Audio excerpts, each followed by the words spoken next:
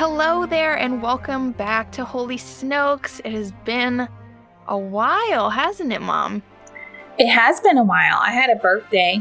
That was exciting since the last time we spoke. I had pneumonia. We are just a ball of galactic fun here, let me tell you. A great start to 2021, I tell you. Woohoo! But, I mean, we're back, and what a great way to start off this year by talking about Phantom Menace. How was it watching it? Oh, Mia. I think everyone was waiting to hear what I had to say about Natalie Portman's performance in this movie. And let me tell you, I have some thoughts. However, all in all, I really liked it. I was not expecting that. I am pleasantly surprised. I did. I really liked it. I felt like George Lucas really knew what he was doing when he was making this, what I've learned is a space opera. So I was actually pleasantly surprised, although there is a lot in that movie that I'm just like, what the hell were they thinking? Yeah. All in all, I give it a thumbs up. Well, I'm shocked because I feel like this movie has either like intense love or intense hatred, which we'll I get could into. totally see that. Yeah, it's not everyone's cup of tea, and like that's totally okay.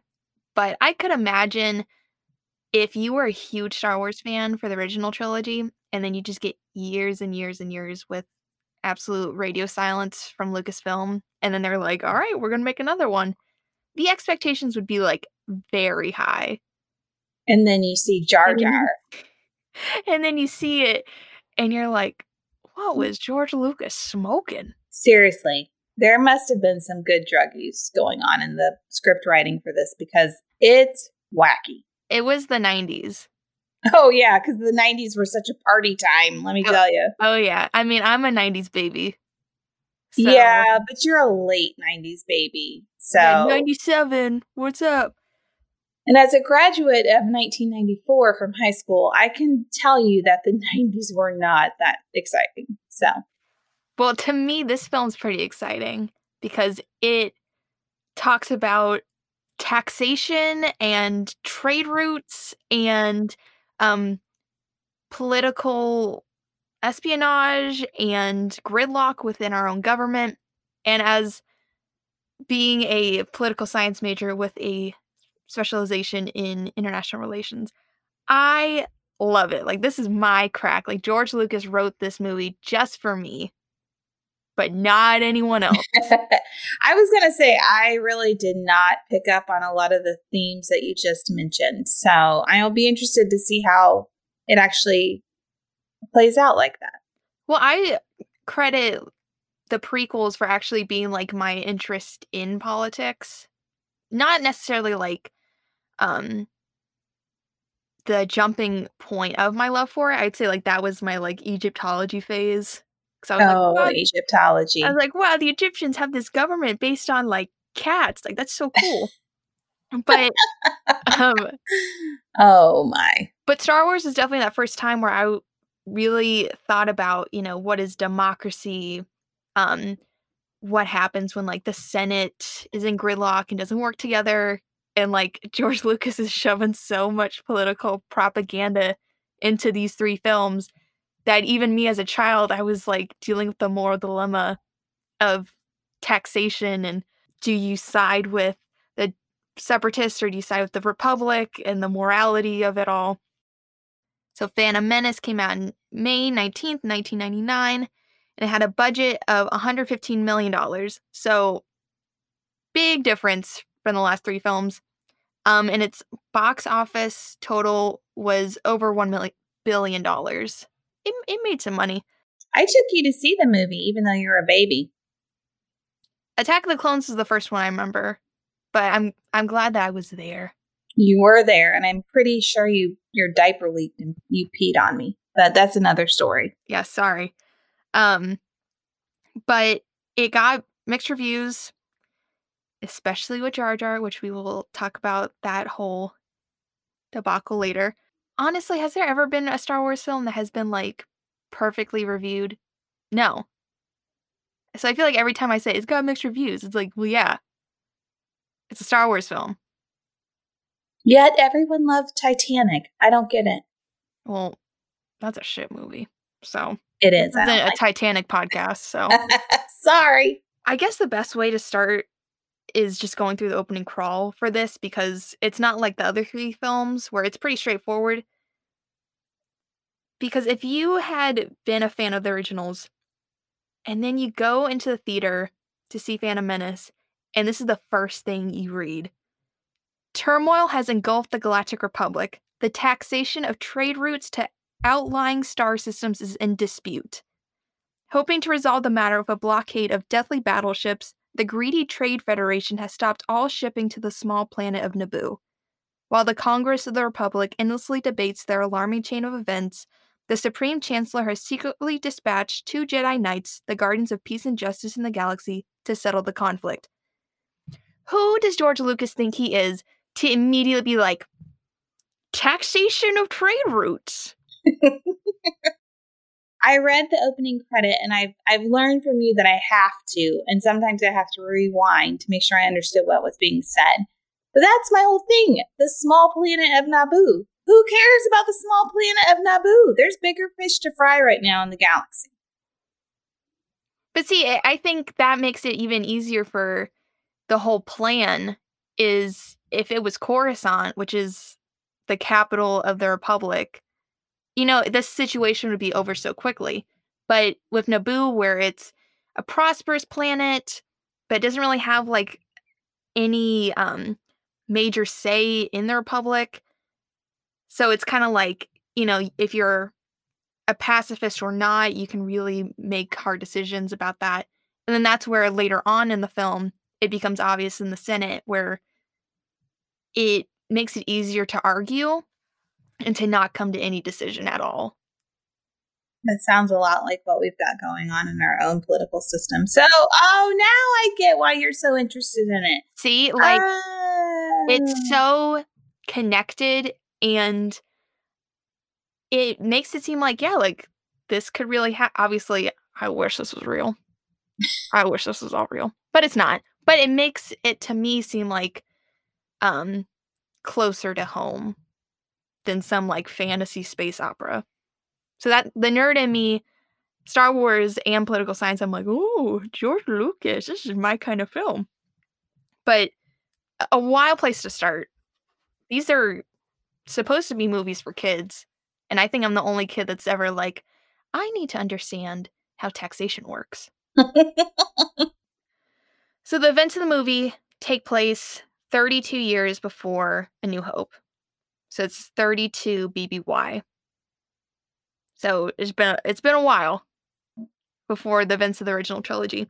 But we see baby Obi-Wan Kenobi, played by Ewan McGregor, and that Qui-Gon Jinn. This the ponytail. I don't understand the ponytail. What is that thing on the back of his head? Does it make it better that Anakin has like the same exact haircut in Attack No, of the Clones? it makes it worse. No, Why saying, are there like, 2 in the world? But that's what I'm saying. Like, it's not Obi-Wan's choice, where he's like, "Oh yeah, I'm gonna be an individual. I'm gonna get this weird ponytail in the back of my head." Yoda never had one of those when he was an apprentice. So it's not like it's an apprentice thing. Maybe it's a hazing thing. Like they're like, hey, you know, to see if you're really into being a Jedi, you gotta have a stupid ass haircut. Ugh. Do you feel good now that you've... Yes, I feel better. Thank you. God. So they show up at the Trade Federation for negotiations. Of course, it goes wrong. And they land on Naboo, and then that's where we meet Jar Jar Binks for the first time. Wait a minute. You're really fast forwarding here. Not really. Like, what? I love how you've just skipped over the first introduction to Natalie Portman. Like, that happened in the beginning. Yeah. Why have you skipped over it? How old is she supposed to be in this film? How old do you think she's supposed to be in this film? 14. Yes. So I was very active politically when I was a 14-year-old. I was a nerd. Okay, let's all just agree that that's what happened. I was really active in like my local city council myself. And I would have done a better job than Queen Padme. Like, she's so stiff. She's so, I got the biggest stick up my butt. And it starts off from the very beginning. Can I give you a little bit of like additional information that might not change your opinion, but might clarify some stuff? Sure. So the whole reason why, because you might be thinking, why is a 14-year-old queen? It's very much like their presidency. It has an election in terms, but in their culture, they believe that children or like young people are the best to rule because they have they're innocent still, and so they're not driven by greed or by money or anything that can cause corruption, because they still basically just haven't been exposed to life. So that's why they've always elected really young people. And so that's why she had already been in politics and like had been doing like the junior senate and stuff like that. But that's why she's elected. Knowing like the background of Naboo culture and seeing this like um understanding of like her and her handmaidens, where it is a bit of like a figurehead, kind of like the Queen of England. But then Padme kind of takes it like a step further, just her as a person, because she knows how to like use a blaster. And there's people always trying to kill her. Yeah. Yeah, Padme, like, everyone in this galaxy wants to kill this woman, which I know you're like, good. That is not true. I don't want her to die. I just would have preferred a different actress in this role. But all right, I digress. Jar Jar. Lord. So I am going to try to defend Jar Jar Binks. Oh my gosh, this is not going to go well. Just, okay.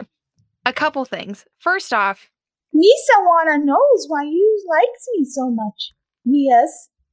how rude. How rude. I know that, like, George Lucas loves Jar Jar. In the development of Phantom Menace, it was literally the first thing that they started working on was his design. He's made 4 children.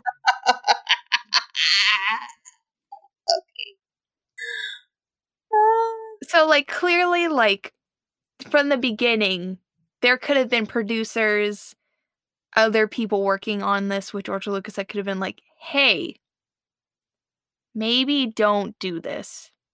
And George Lucas was like, no, I'm doing it. So clearly, like, you could blame it all on George Lucas. George Lucas wanted Jar Jar Binks. He got Jar Jar Binks. What I do not like is the amount of hate that Ahmed Best, the actor who portrayed Jar Jar, got as a result from this film. Because it eventually got to the point that he was like contemplating suicide and was getting all these death threats, and he pretty much disappeared for years. So I don't appreciate that. When I was watching it the other day, I was like, do you know what? Like, the characterization of Jar Jar is really good. Like, the physical comedy, the choices he makes, like, from an actor standpoint, very good. And he does, like, seem goofy, but it's supposed to be a kid's film. Like, it's definitely a character that, like, kids could be like, oh, he's so funny, ha ha ha. Well, he does actually remind me of Goofy. Yeah. Like his physical body, like his mannerisms, how he walks. I'm assuming that's what he was based upon, is Goofy. Right? I mean, that's what, to me, I see those similarities. What I was wondering when I was watching him, though, is did George Lucas want to do something like Jar Jar to really showcase that type of technology? Because to think about what the movies were like, in 1999, I'm not sure there was anything like Jar Jar on the screen. Like, it really, from a technological perspective, was pretty cool. The way he moved, what he looked like, the different other animals or whatever they're called that lived with him, and they all looked pretty cool. Yeah. So I wondered if that also has something to do with it. Like, George Lucas was thinking, we've really got to show what we're capable of at our studio.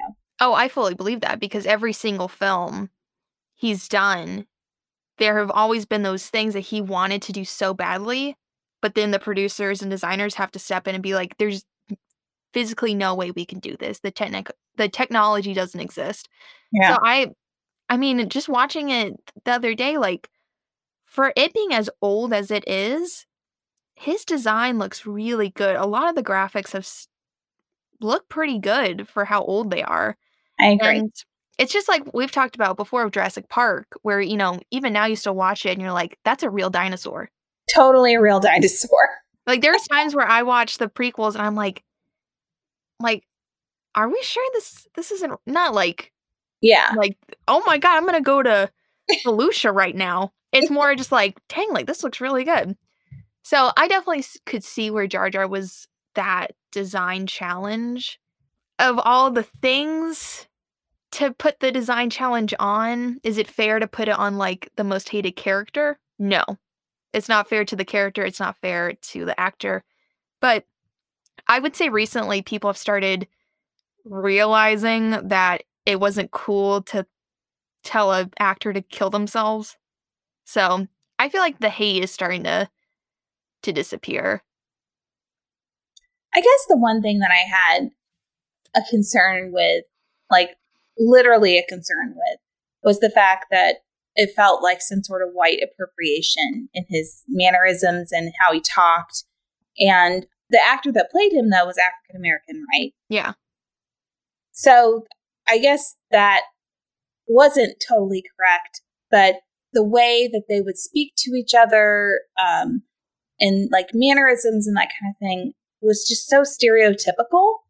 And that was probably my biggest concern. I never noticed it before, but I think because we're all more aware of sensitivities to that, it really kind of showed now. And I've always wondered if, when they're redoing Star Wars movies, if they would actually redo his mannerisms and his voice and the way that they sound like some sort of African tribe when they do the clicks and the knocks in their voice. Like, maybe that would be something they consider redoing. No, I'm glad you pointed that out, because I thought about that too, because literally the first thing Qui-Gon says when he meets Jar Jar is like, just because you can talk doesn't mean that you're intelligent. Yeah, like, what? And it's like, okay, like, you just met this man, like, reel it back a moment. And so the entire movie, everyone's just like, oh, Jar Jar, haha, so silly. What do you mean you got banished from your home because you're clumsy? Like, all these things where, they kind of are constantly putting him down, and Jar Jar never really has the realization to stand up for himself. So I could see where people, if you're making a film with the target audience being kids, that's not really a character choice, at least in children's media from like the 90s, early 2000s, of, hey, don't talk to me like that. It's always like, oh, that's just the silly character. Oh, he's so goofy. Ha ha ha. And then the goofy character is like, oh, I'm so silly. What can you do? But yeah, now we're like, that wasn't right. Inappropriate. Qui-Gon was being a dick. Yeah. Speaking of, who's Qui-Gon? Liam Neeson's character. How do you say his name? Qui-Gon Jinn. Oh, I kept calling him Kim Jong-un because I didn't understand what they were saying. I can't. North Korea meets Star Wars.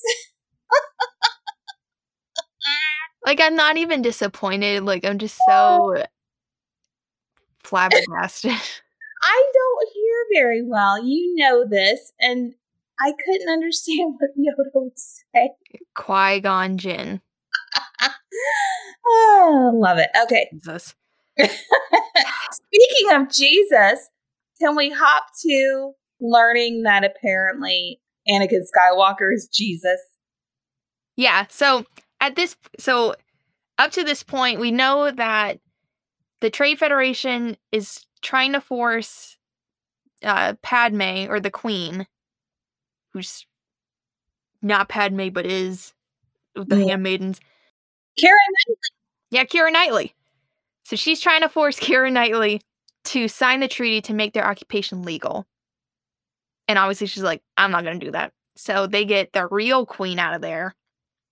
And they just show up on Tatooine because their hyperdrive is broken, so they need to fix it. And then they stumble upon Annie. Annie's really cute. So for a cute little boy, it's like weird to think that, yeah, he is somehow like Space Jesus. Space Jesus. When Kim Jong-un was talking to his mother, and she's like, basically, I made him in my stomach, and then he was born, but I don't know how that happened. I'm like, whoa, wait a minute. I know this story, and it didn't have to do with Star Wars. So, what's happening? Space Star Wars. Or Space Jesus. Space Jesus. Great. No wonder he has so many daddy issues. He doesn't have a daddy. Well, he's also a slave. Oh, yeah, there's which that. they bring up a lot. Annie and Shmi just talk about it so casually, like, yeah, we're owned by Gardula the Hutt, and Anakin works at Watto's, like, junk shop, and yeah, we're just slaves, and if we run away, we get blown up. And, of course, like, Padme's freaking out, 'cause she's like, isn't slavery, like, illegal? Not on Tatooine. And yeah, they're so far out that the jurisdiction of the Republic doesn't really affect them. And then Qui-Gon's just sitting there like, yeah. And it's like, aren't you a Jedi? Like, shouldn't you, like, have some say in this? Like, shouldn't you care? He's like, I'm not here to free slaves. Yeah, when he said that, I love Qui-Gon Jinn, but every time I watch the film and he says that, I, like, want to take him out back and beat the crap out of him. Like, when you see something horrible happening to people, you need to stand up and do something. But I guess that's where it comes into the Force, is you can't get emotional about it, right? That's what we learned in the Attack of the Clones, is you've kind of got to leave emotion out of it to really use the Force properly. Look at me! Look how smart I am! You're very smart. God. I'm proud of you. Wow. You've come so far. But yeah, so just don't care about the slavery, but you do care about pod racing.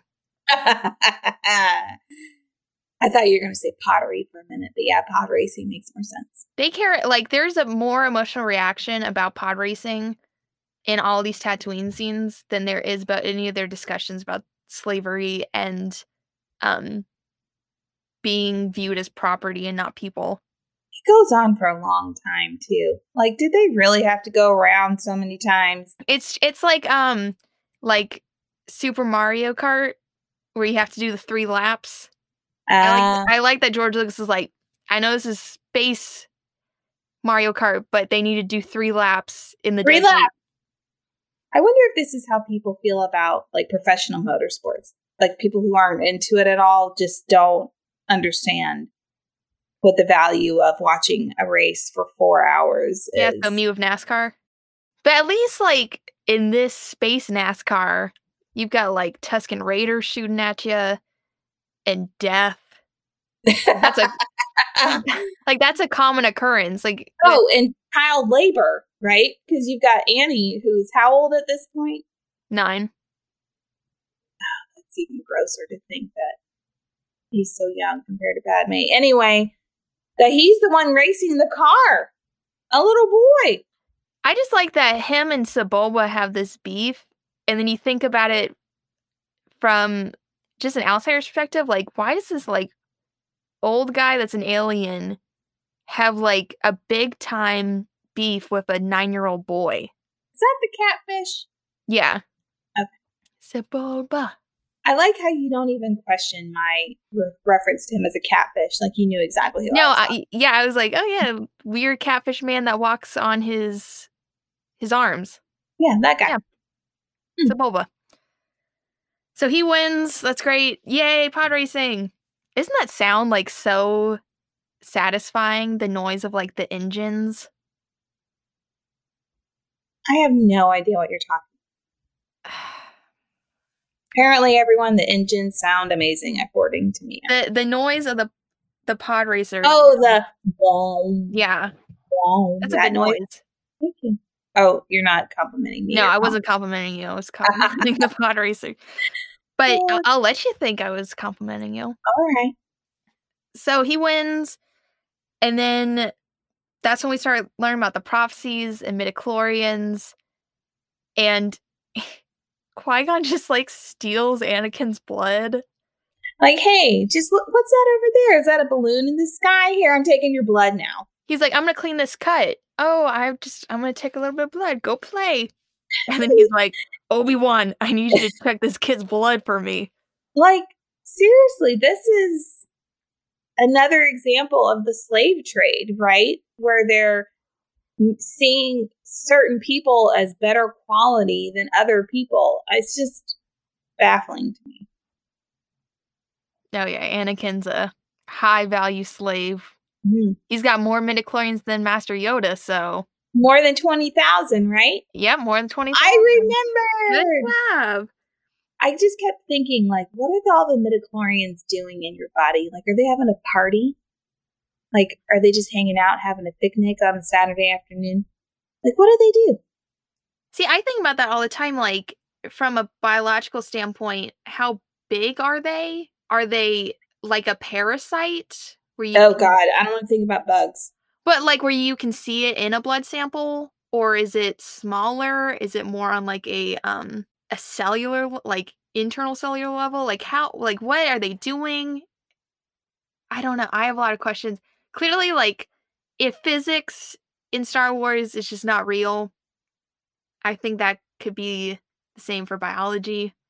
Isn't that kind of like the Scientologists, though? They believe that you have, like, little BBs or something in your body? I think so. I don't know. The only thing I know about Scientologists is that they believe that aliens flew themselves into a volcano and their ghosts were released into the world. And they took over your favorite pizza place in downtown Ybor City. Yeah, how dare they get rid of Old Spaghetti Factory? Anyway, so Qui-Gon just steals Anakin.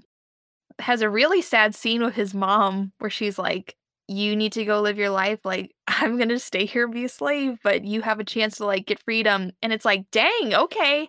Well, Annie is, like, all upset. And then he's like, all right, let's do this. Let's blow this joint. Well, because she's like, don't turn back. Don't look back. It was really a sad moment. It was really sad. From me having a cold heart, I was like, oh. Aw, you don't have a cold heart, man. Okay. But then we see Maul for the first time, like, interact with them. We've seen him in, like, small clips with Sidious just talking about finding the target. And we see him, and you're like, oh my god, it's this red man with horns. When he took his hood down, I was creeped out. Why? The horns freaked me out. Sorry. They get off Tatooine and they go to Coruscant. And then this is where I start nerding out, because then you see, like, direct manipulation of Senator Palpatine. Mm-hmm. Where he's talking directly to Queen Amidala and is talking about the corruption in the Senate and is, like, literally whispering in her ear about how, you know, Chancellor Valorum, like, is very inactive in politics and he allows the Senate to be in gridlock, and, you know, there needs to be a strong leader who will call them out. And I'm like, this manipulation is great. Like, what a great way to understand his character and how Senator Palpatine manipulates every single person he comes into contact with. So then by the time, you know, we get to Revenge of the Sith, you can kind of see like how long his plan has been in motion. I was surprised that he even was able to manipulate the Jedi. Like, don't you think they should have been able to felt what he was really up to? I saw that more, I guess, in the Attack of the Clones. But they talk about a lot that, you know, Yoda like says it like every 5 lines is like, oh, where he's like, the future is clouded, the dark side clouds everything. Mm. So they're so uncertain. And then they talk about that in Attack of the Clones where like Mace Windu's like, should we tell the Senate that our powers are like not what they used to be? And Yoda's like, yeah. And Yoda's like, no. Don't show our cards, bro. Because he's like, you know, we don't need the Senate to not trust us. Like, if they see that we're not on our A game, like, that's just not going to be good for anyone.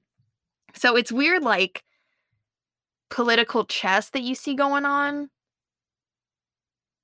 But then you also have to remember, like, 20 minutes beforehand, we had, like, a 15-minute long pod racing scene. So, like, it really jumps from, like, kid moments to, like, adult moments so quick. So I love it. I'm not complaining.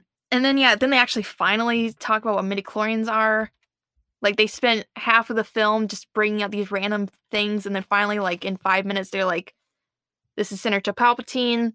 He's manipulative, but we can assume that he's Darth Sidious, but no one knows.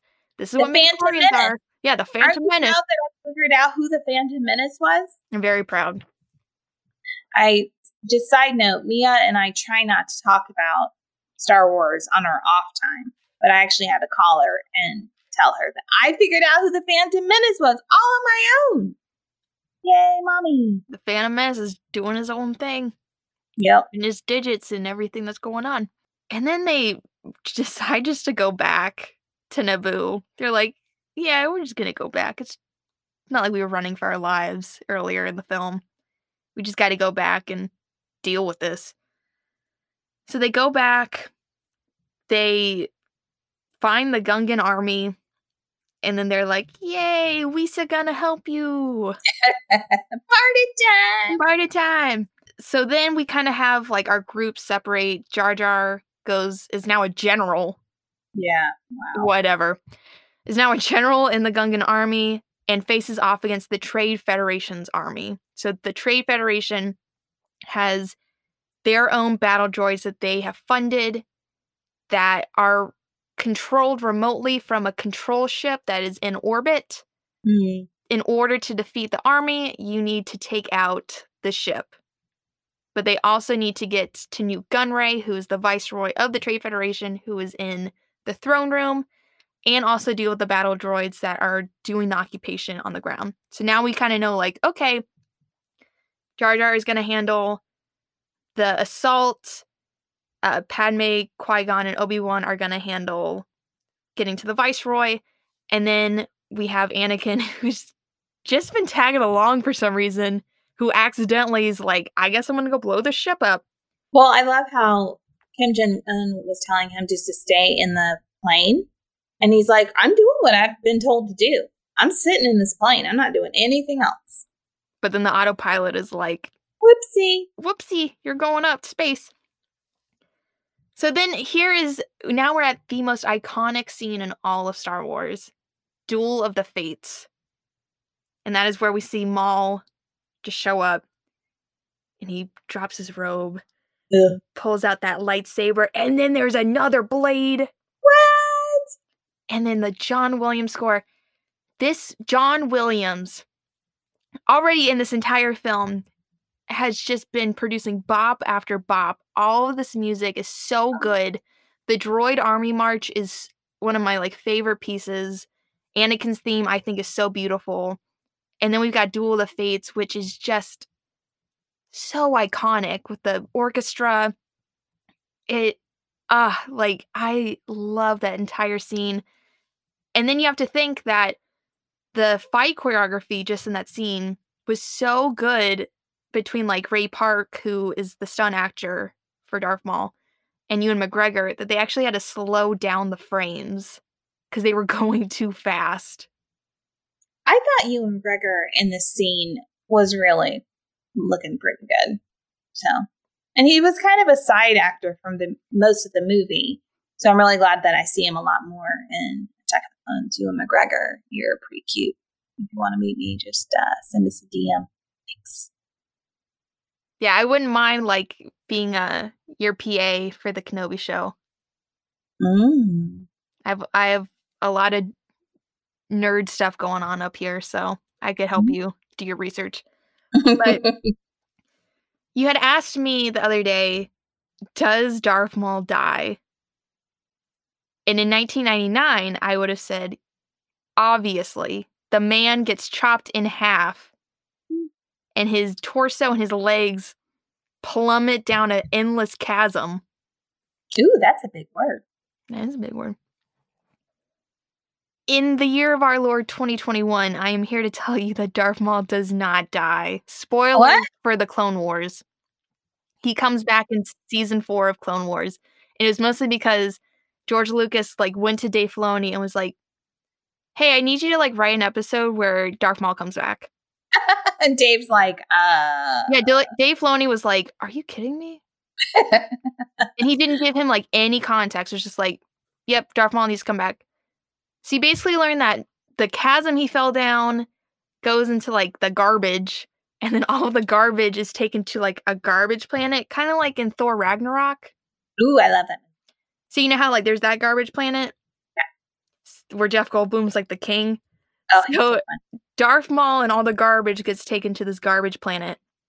And then he just spends the next 10 years fueled by his hate of Kenobi, which keeps him alive. So basically he survives off of spite. And then and then he comes back in season 4 of Clone Wars and then just becomes a big problem for everyone because he's just hunned down Kenobi. But yeah, so he's not dead. Which like I could understand. It's just like with Boba, where Boba really didn't do anything, but then he died and he has like a cult following. Same with Darth Maul. Like Darth Maul says like 4 lines in this film, dies, is in like one of the most amazing scenes in all Star Wars. And at first you'd be like, who's this guy? But I know so many people that love Darth Maul. On like a creepy level. Like obsessed with him. Yeah, I'm not one of those people. Yeah, I'm not either. I'm like, he's cool. But good for those people, I guess. Everyone's got someone. So then Qui-Gon dies. Oh, I liked his hair though. And I like Liam Neeson too. I love Liam Neeson. You know how much I loved Aslan. Oh, there's another good movie. He's been in like everything. He's like the hardest working man in Hollywood. Actually, no. Do you know who is the hardest working man in Hollywood? Randall Park. Do you remember the episode of The Office where Jim gets his like actor friend to pretend to be him? Yes. So that's Randall Park. There's like this meme going on right now where people are like watching just something random and then Randall Park's in it. Because if you look on his like IMDb, I think he's in like over 120 credits. So like that man is in everything because he's in WandaVision right now. Is he in Star Wars? I don't think so. Oh, then let's not talk about him. No, I'll start a petition. Get Randall Park in Star Wars. Non-canonical. But yeah, Qui-Gon dies and is like, hey, I was gonna train Anakin, so I need you to train him because I'm about to die. Now he's your problem. Yeah, now he's your problem. And it's funny because even earlier in the film, after like Qui-Gon argues with the council about training him, Anakin's like, Master Qui-Gon, sir, I don't want to be a problem. And it's like, Anakin, you are going to be a huge problem. Huge. You are the problem that destroys the galaxy. But you can't tell that to a 9-year-old boy. If he's like, I don't want to be a problem, you'd be like, oh, it's okay. I would be like, yeah, you're gonna kill a lot of people. But including trying to kill your own children. You know, they kind of deserve it. Just being kids. But Obi-Wan gets knighted. Yay! Yay!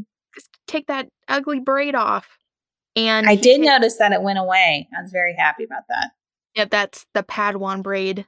Mm. So once you get knighted, cut that off. Or if you are a Padawan and you get expelled from the order, it gets ripped off. Oh. Yeah, right? No. Oh. I remember rat tails in the 80s. I can't imagine ripping somebody's rat tail off. Well, I think they gingerly cut Obi-Wan's rat tail. But then he... hold on. Where do you think that is? Like, do you think it's in some sort of storage locker in the movie studios? You know somebody had to have kept it. Do you think Ewan McGregor kept it? I don't know, because I think about that where... Since Disney's acquired Star Wars, you know, they've been, like, very careful about letting the actors steal stuff. Because, like, they will come after them. So, like, unless it is gifted to them, like, Adam Driver doesn't really have anything, Daisy Ridley doesn't really have anything unless it's been directly given to them. But I fully know that, like, all the actors in, like, the prequels have their original lightsabers, they have costumes, they have just random memorabilia. So I would say, like, either he has it, I don't know why that'd be the one thing that you would steal, or it's in, like, some archive underneath Lucasfilm's headquarters in San Francisco, and it's, like, in a box, and you have to wear gloves to, like, touch it. Like, it's an artifact. Hair. Yeah, there's some interesting hair going on in the prequels. But then we have the funeral, and that's how I want to go. Remember, don't forget. Fire. Yeah, like a Viking, baby. Okay. So I'll make a mental note. And what music do I want played at my funeral? Queen? That's right. Okay. I don't want that at my funeral. It's important to talk about these things with your children. And then the film just kind of ends. Like, yeah. Mace and Yoda talk about it where they're like, you know, was Darth Maul the master or the apprentice? There can only be two Sith. Which one was which? And then they just pan to Palpatine standing there, and it's like, well, obviously. It's this guy. He killed the apprentice. The master is standing right next to you. And then, like, the movie ends with, like, a weird celebration where all the Gungans are, like, marching through the street, and then Padme gifts the head one, like, an orb, and then it just cuts to credits. That honestly seems like a very Star Wars thing, where the endings have just been, like, so quick. It's so dramatic. It's so dramatic, and the music's like, oh, it's all fun. Dun, dun, dun. Dun, dun, dun. Well, I've actually taken notes for the next time we talk about Attack of the Clones. Do you want to know what I wrote down? Oh, yeah. Baby, sand, kiss, lots of boner moves, including rolling in the grass, and copy and paste clones. These seem so cryptic. Like, you're gonna have to explain, like, the baby part. You're gonna have to explain that because I have no clue what you're talking about. But, or maybe, I don't know. But we'll do that on our next episode where we talk about the Attack of the Clones. Oh, I am so ready to talk about Attack of the Clones. So ready. Are you ready? I'm a little afraid now that you said it like that. You should be. Oh my gosh. But at least now you know what I've picked up on so far. It's some interesting stuff. Very interesting stuff. But until next time, may the Force be with you. And also with you.